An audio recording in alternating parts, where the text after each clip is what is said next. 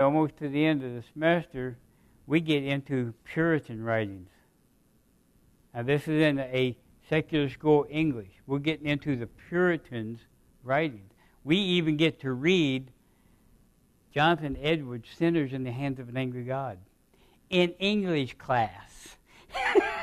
Now, you talk about I was thrilled. That's going to be really, really good for me. I'm going to enjoy that. All right, chapter 6 of Galatians. Paul, as we looked at last week, gave us the, I guess you would say, the principles or attributes of the flesh and also the fruits of the Spirit. He gave us those 15 things that are involved in the flesh. Now, there's more than that, but those are basically the general topics they all fall under. And he gave us the fruit of the Spirit. He now, in chapter 6, will start illustrating that. In what he gives to the Galatians, he will start telling them and explain to them and give them some real application to it, is what he's going to do. Well, after speaking about that, he's now going to illustrate what he really means by it. And he starts out and he says, "Brethren, if a man be overtaken in a fault, ye which are spiritual, restore such a one in the spirit of meekness, considering thyself, lest thou also be tempted. Bear ye one another's burdens, and so fulfill the law of Christ. For if a man think himself to be something, when he is nothing, he deceiveth himself.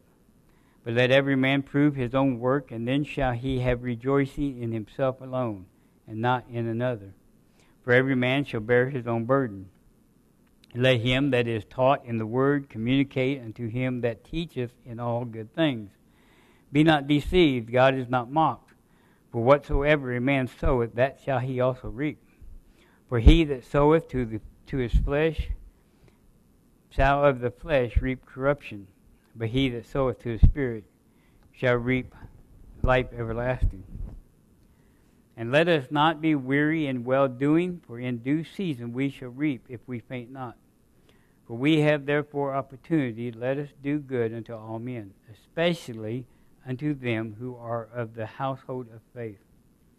Ye see how large a letter I have written unto you with mine own hand. As many as desire to make a fair show in the flesh, they constrain you to be circumcised, only lest they should suffer persecution for the cross of Christ.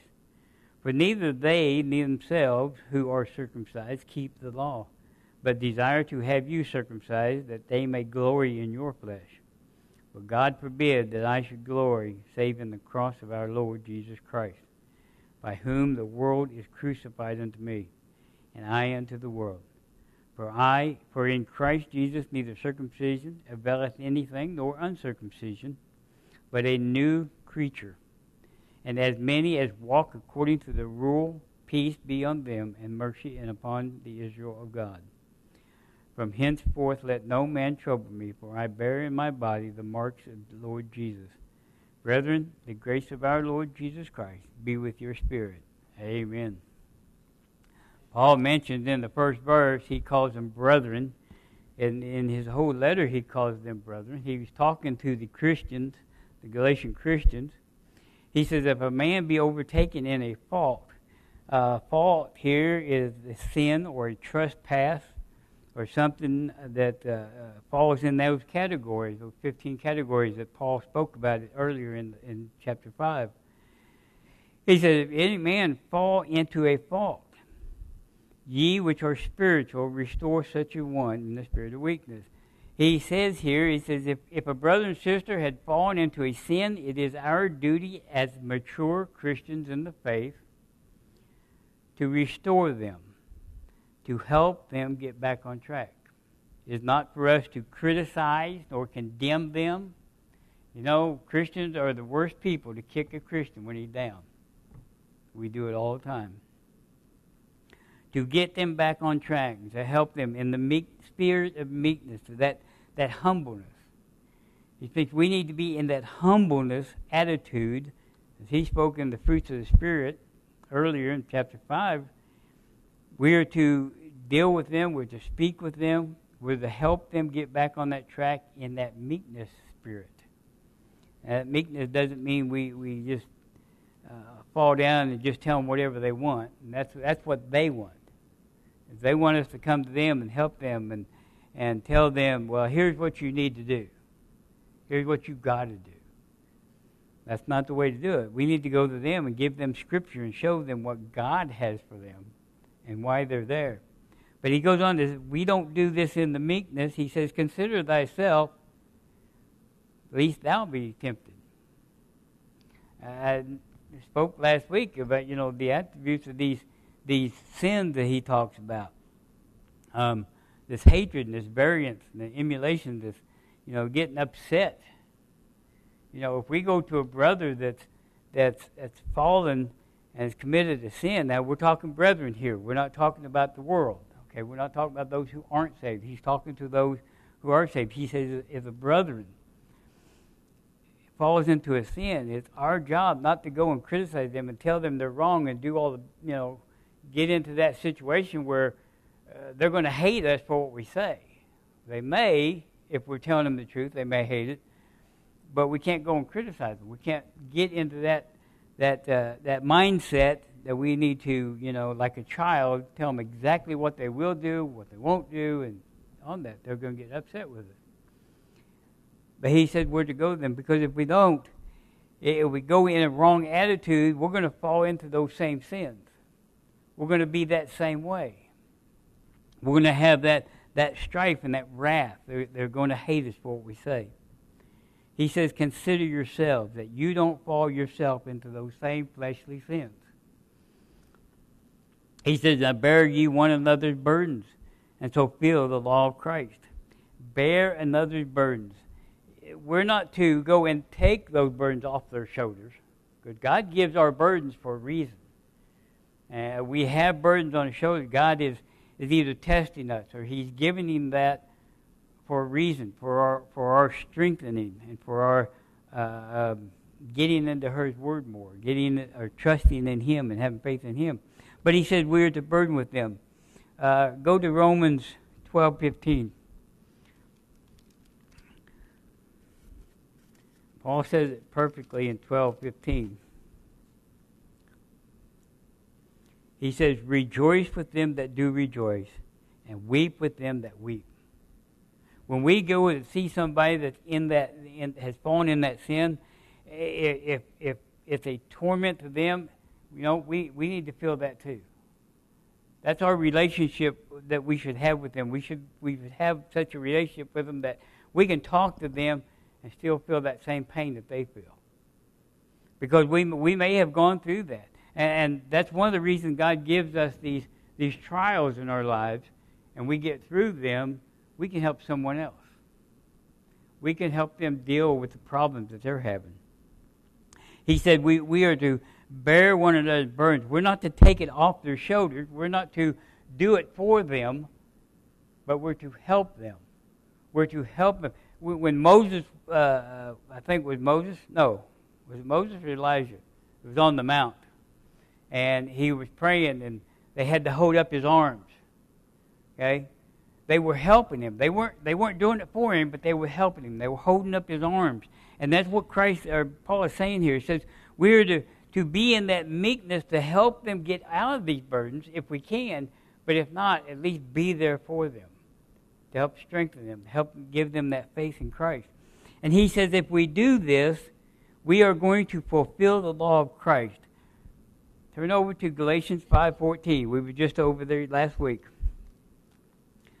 5:14 says, for all the law is fulfilled in one word, even in this, thou shalt love thy neighbor as thyself. This is what he means by this burden. We to help them think, to help them with that burden. We're to bear it for them or with them, okay? And if we do that, then we are fulfilling the law of God, the law of Christ. We are doing what Christ would have done. He goes on to say, he says, for if a man think himself to be something when he is nothing, he deceives himself. This is a big one. This is the one where, look at me, I did that. I'm somebody, right? You know, we have a lot of basketball players and football players that think they're something because they get paid millions of dollars a year to play football or basketball, right? I was reading today, y'all know who Dennis Rodman is? You know, the guy with all the tattoos thinks he's something. You know, he's a big friend of North Korea's tyrant, you know. Well, he said today, he come out and said that he's going to go over to Russia. And he's going to convince the Russians to release that woman basketball player. Good luck. He thinks he's something. He thinks he can go over and do that. Well, that's what he did. If a man thinks he is something, he is really nothing. We are nothing. We are a speck on this planet. What we do, if we're in the world and we're doing it, it means nothing. If we're doing it for Christ, if we're doing it for things of Him, we won't have that uppity attitude. We won't be that arrogant to think we're somebody. Paul says if a man thinks he is something when he is nothing, he's not saying he may think he's nothing, but he is nothing. That's it. He is nothing. He deceiveth himself. Dennis Rodman deceiving him, thinks he can walk into Russia and think he can just convince them to let that girl go. He thinks he can walk into North Korea and tell them to put down all their weapons. You know, these are arrogant people he's talking about. And he's dealing with the Judaizers. He's been dealing with all through this letter. And that's who he's talking about. They think they are somebody because they're trying to convince the Galatians to do what they want done. He said, but let every man prove his own work, and then shall he have rejoicing in himself. Prove does not mean to, here it is. See what I've done? And when he says prove, he means to examine yourself. Examine your works. Or test your works to see if they are biblical, if they are Christ-founded. He said, but every man shall prove his own work. Then shall he have rejoicing in himself alone. If we go out and we do, you know, I spoke to you last week. I said something about, you know, I've been in a church recently where they had these award plaques hanging on their wall because they were given an award by a local diocese or a local whatever they're connected to for their attendance growth for each year. But that's what they look forward to. That's what they want. They want to grow their attendance so they can win them awards. God says it's not about that. He says if we prove our works and our works are biblical and good, he said we'll rejoice over it, but in ourselves. It is not to us to come out and say, Tony, I got 5 people saved last week. You know that? Hey, what do you think about that? Yeah, they're good. No. That's in us. That's not to be plastered all over the news. It's funny how Facebook now, you know, people say, oh, I got a bun on my toe. So? They plaster it everywhere. You know, I got a splinter in my finger today. Look at this. And they put pictures on Facebook. Nobody cares about your splinter. They don't. That's arrogance. They're just, you know. And don't get me wrong. I'm not saying, you know, if your grandkid does something wonderful and you take a picture, what's this? This is cool. That's fine. You're not boasting in yourself. You're boasting on your grandchild. And what grandparent don't do that? Tell me, yeah, what grandparent don't boast on their grandkids? Okay? But he said, let every man prove his work. Is it biblical? Is it in Christ? And if it is, you can rejoice in yourself. Don't rejoice in the world. Don't rejoice to everybody else, but rejoice in yourself alone and not in another. Why did he say not in another?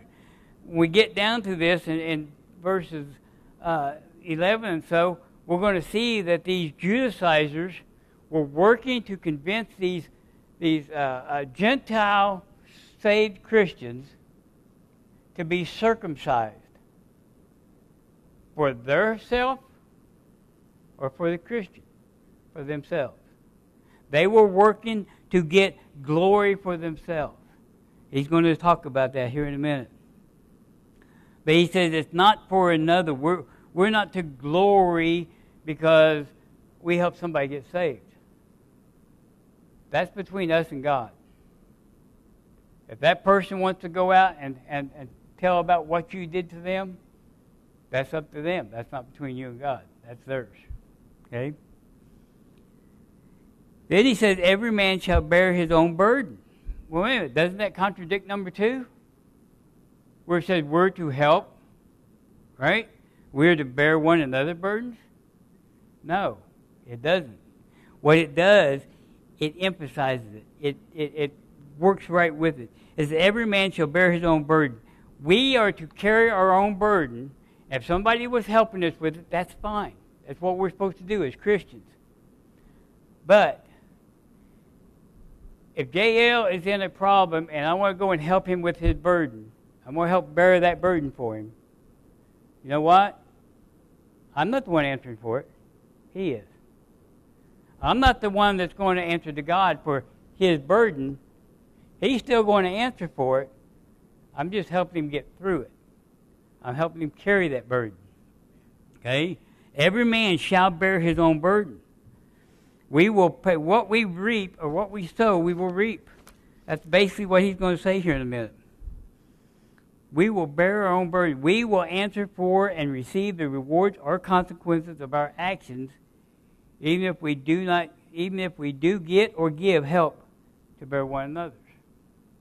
We're going to help others, but we're not going to be responsible for what the consequences are. Okay? Unless, of course, we are teaching and preaching them wrong. If we're giving them the wrong doctrine, the wrong advice, our advice should come from God. Starting with verse 6, it's where he gets into sowing and reaping. That him that is taught in the word communicate unto him that teacheth in all good things. This verse, basically Paul is talking about, he's going to be talking about himself, about his preaching, about his giving the word out. The idea of the communication is to share or distribute, to help give it out. What pastor preaches up here on Sunday mornings and in Sunday school and any other time he preaches, we're to take that not only to ourselves, but to other people. We're to help distribute that. We're to help share that. Nowadays we have the cameras to do that, to share it on Facebook and all the streaming media.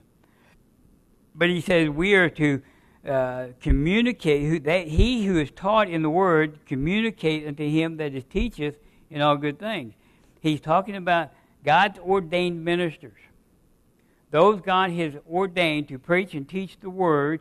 He said it is our duty as Christians, as born-again Christians, saved, family of God, to take care of them. My personal belief, now this is up to you guys.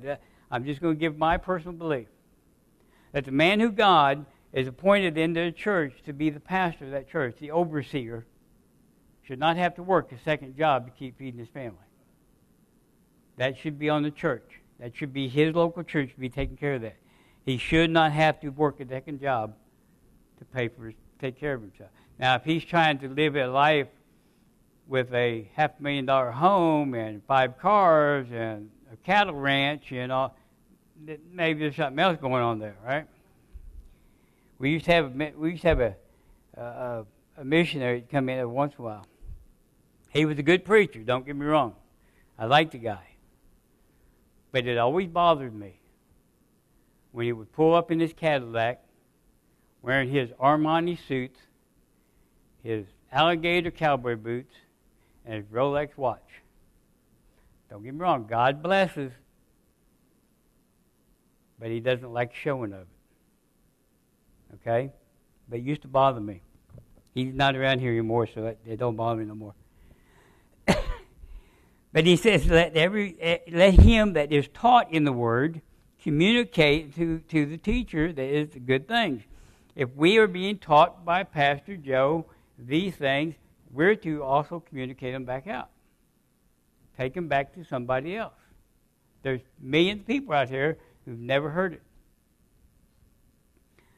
Be not deceived, he says. God is not mocked.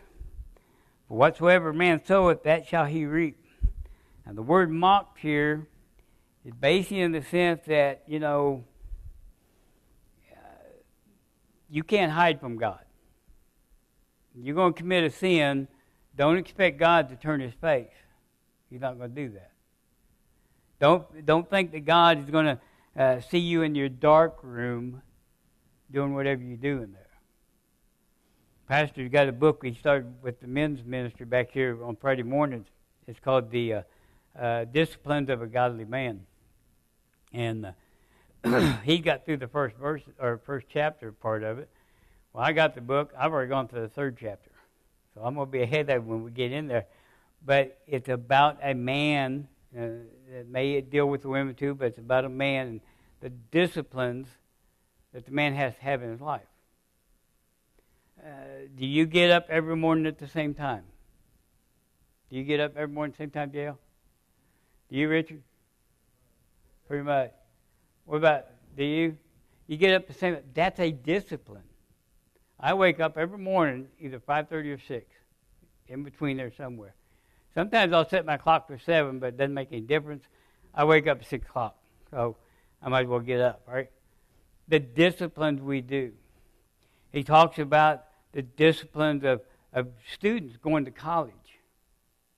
And they get up and they have to go to class and they do this, or some of them just walk on and do whatever they want. But he talks about those disciplines. But he says here, God's not going to be mocked. He is not going to look over your shoulder and say, I didn't see that. He's not going to stop and say, well, it ain't that bad, so I'm not going to pay no attention to it. You ever had a child, you tell them to do something, they look at you and go, huh, yeah, right, sure, whatever. You know what they're doing? They're mocking you. They're not obeying. They're not doing what they were told to do. They're mocking you. God won't have it. God is gentle. God is love. God is merciful and graceful. But God's also wrath. And the rewards he gives may not be the rewards we want. He won't be mocked. He won't be, tricked into believing one thing when you're doing it. God's not going to be mocked over it. He says he will not be mocked. For whatsoever man soweth, that shall he reap. And a lot of times we take that out of context, but it pretty much means what it says. If you're going to commit sin, you're going to answer the consequences. Maybe not now, maybe not on this earth, but you may up there. We go through the scripture, and Pastor spoke about it, and we've heard it all the time. The rewards that we are gathering up, that are heavenly rewards. Every time we commit a serious sin, guess what? I believe one of them's taken away. He says that what we sow here on this earth, we will reap. If we are going out and teaching and preaching and sharing the gospel with people, and people are getting saved, that's what we're supposed to do, right? He's going to say this in a minute. What if we have that opportunity and we don't do it? What do you think happens? Somebody's going to answer for that, right? Excuse me. If you go out and you have an opportunity to talk to someone or to give them the gospel, and you know it, I mean, how many times we've gone out, and I've gone out, and there's somebody right there that I could talk to them. It's so simple to just walk over there and say, hey. And did I do it? No. And I felt bad all day long. I did. The Holy Spirit just will deal with you about it. God will not be mocked. And whatsoever we sow, we will reap, whether it be good or bad. For he that soweth to the flesh shall reap flesh corruption.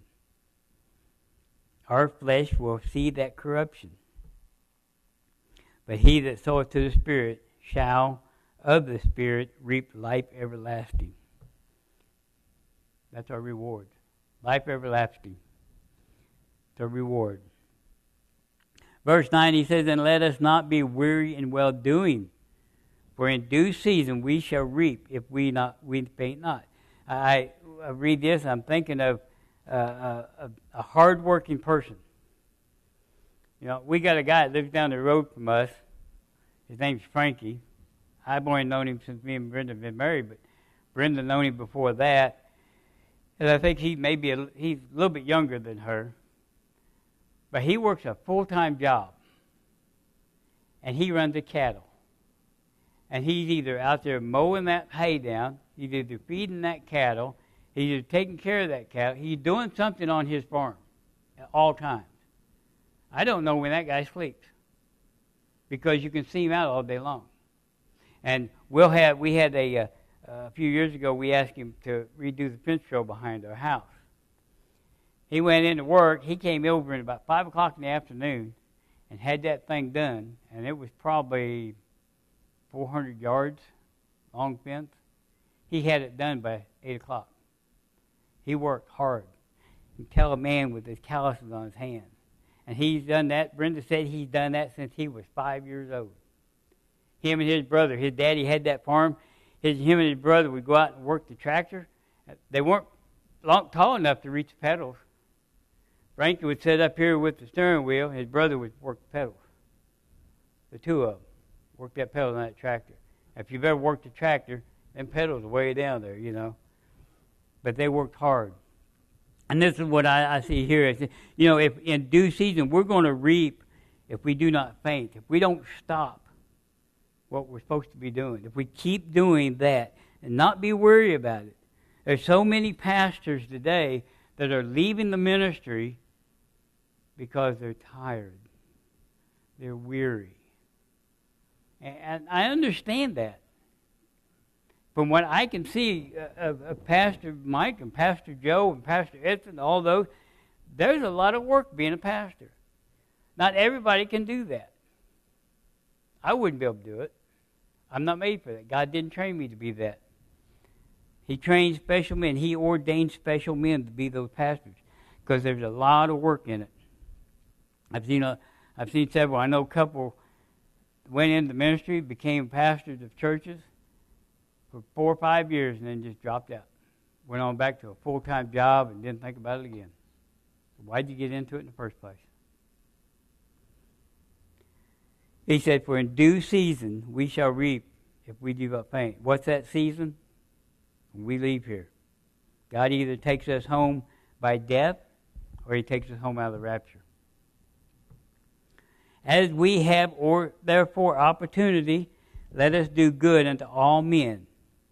Let us do what is right to all men. Those fruits of the Spirit he's talking about. He said, we got the opportunity, let's do good to all men. But look what he says. Also, or especially, unto them who are of the household of faith. If I've got J.L. here, and I've got John Brown that lives down the road, and he's hurting, he needs some food for his family, no problem. I'll go out there and feed him. Okay? I'll give him some food, I'll buy him some food, I'll help him feed his family. J.L. is standing over here, J.L. is sick, he can't get out and do anything, his family can't do anything, guess what?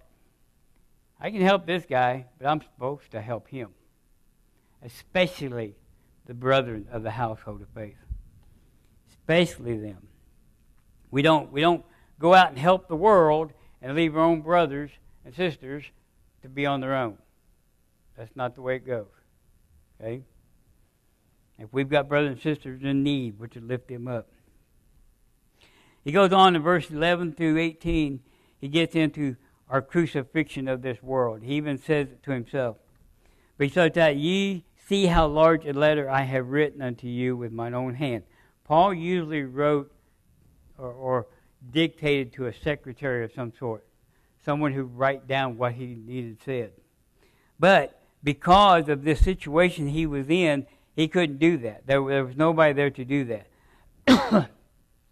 And, we spoke about it a few weeks back. Paul had an eye condition that almost had him blind. He just couldn't see very well and had to deal with that. So in this passage, I guess he's trying to help them understand why the letter he's writing to them looks so large. It's only 6 chapters, and it's one letter. I mean, we would think 6 chapters of putting together the Bible, that's many words, would be a long letter, wouldn't it? I know me and Haiti just went through her first week of English, and she had to write an essay. I have no idea what an essay is, or I didn't. And the teacher was going, okay, first you do is you write an outline, or you take your topic, and then you write your. And this is different because it's an argumentative essay. So we had to take a topic, and the topic was, should schools go to a 4-day school week? And a lot of schools are doing that, but that was the topic. But we had to do that, our position, 3 reasons why. Then we had to do an outline. Then you had to do a draft. Then you had to do a rough draft. Then you had to do a final draft. We ain't done the essay yet. We're still getting on these. Okay? Not me. I had no idea. Okay? But Paul is writing here. He had an eye element, and he's writing. His letters were very large. He was writing in big, like that. It'd be like writing on a screen, right like this. So his letter, and this is what he's saying. And I guess I don't know the reason why he would say that, but we have it. And so he tells them, he said, you see how big a letter. He's taken the pain to write it himself, not taking somebody else to do it. He says, many as desire to make a fair show in the flesh, they constrain you to be circumcised. Only lest they should suffer persecution for the cross of Christ. Here is these Judaizers he's talking about. These Judaizers are desiring to make these Galatians a fair show for themselves in their flesh. They want to, we talked about the whole thing through this letter of Paul's, where he's trying, the Jews that have been saved, they're trying to get them to go back to the old Jewish traditions and ways, and trying to make the Galatians do the same things. Well, they didn't have anything to do with it in the first place, with the Jewish laws. He said, these men or these people, these are desiring to show fair in your flesh. They constrain you to be circumcised. They're trying to convince you to go back and be circumcised, only lest they should suffer persecution. Because if they go back and say, well, we couldn't convince them, guess what? They're going to be persecuted by their own people. He goes on to say, for neither they themselves who are circumcised keep the law, but these desire you to do it. It'd be like Pastor getting up here, reading the 10 Commandments, and saying, you guys need to do that, but not me. That's what Paul is talking about, these Judaizers. He's getting to the point, he's closing out this letter, he's summarizing everything that he'd been teaching through this letter, and telling them, he said, neither they themselves who are circumcised keep the law. He said, but desire to have you circumcised, that they may glory in your flesh. What did we read down there a while ago? Where he said, verse 4, he said, let every man prove his own work, then shall he have rejoiced in himself alone and not in another. That's what these Judaizers were doing. They were trying to get these Gentiles and these saved Jews to go back, or at least these Gentiles, because the Jews are probably already circumcised, but get these Gentiles to go and be circumcised by convincing them that that was part of your salvation, that you need to be circumcised. And he said, only because they could glory, because they got you in your flesh to do it. I won't get into it, but there's a legend of the Jews. I don't know if it's true. I haven't really looked it up, But the legend is that for every Gentile that they got to be circumcised, they kept the foreskin. They kept it on the rope so they could prove how many they got circumcised. That's just a legend. I don't know if it's true or not, but it may be. But that's what these Judaizers wanted to do. They wanted to get the Gentiles to go and be circumcised so that they could glory that they got them to do that in their flesh. Okay? But God forbid that I, he says, should glory, save in the cross of the Lord Jesus Christ, by whom the world is crucified unto me, and I unto the world. Paul says, I do not glory in myself, I glory in Christ alone. Paul did not go out and preach and teach and get persecuted so that he could glory on his own works. He says, I glory in the cross of Christ. He said, but God forbid that I should ever glory, save in the cross of our Lord Jesus Christ. He didn't look for any personal glory. He didn't look for any rewards other than that what Christ gave to him. That was his glory. That should be all of our glories. But we're tied up in ourselves too much. We should only glory in what Christ has done for us, what Christ is doing for us. He said, by whom the world is crucified. He says, I'm crucified to this world. Paul had nothing to do with any earthly stuff that didn't pertain to him. If he needed food, yeah, he went and bought food. If he needed a place to sleep, he went and got a place to sleep. But he didn't go out and buy a brand new car just so he can get around quicker. He didn't go out and buy a new donkey so he could get around quicker. Okay? He said, the world is crucified unto me, and I unto the world. Paul had nothing to do with the world except for what had to be done, and that was live in it. He says, I don't glory in myself, I don't glory in the things I do. He said, except for what Christ did. For in Christ Jesus neither circumcision availeth anything nor uncircumcision. Circumcision means nothing.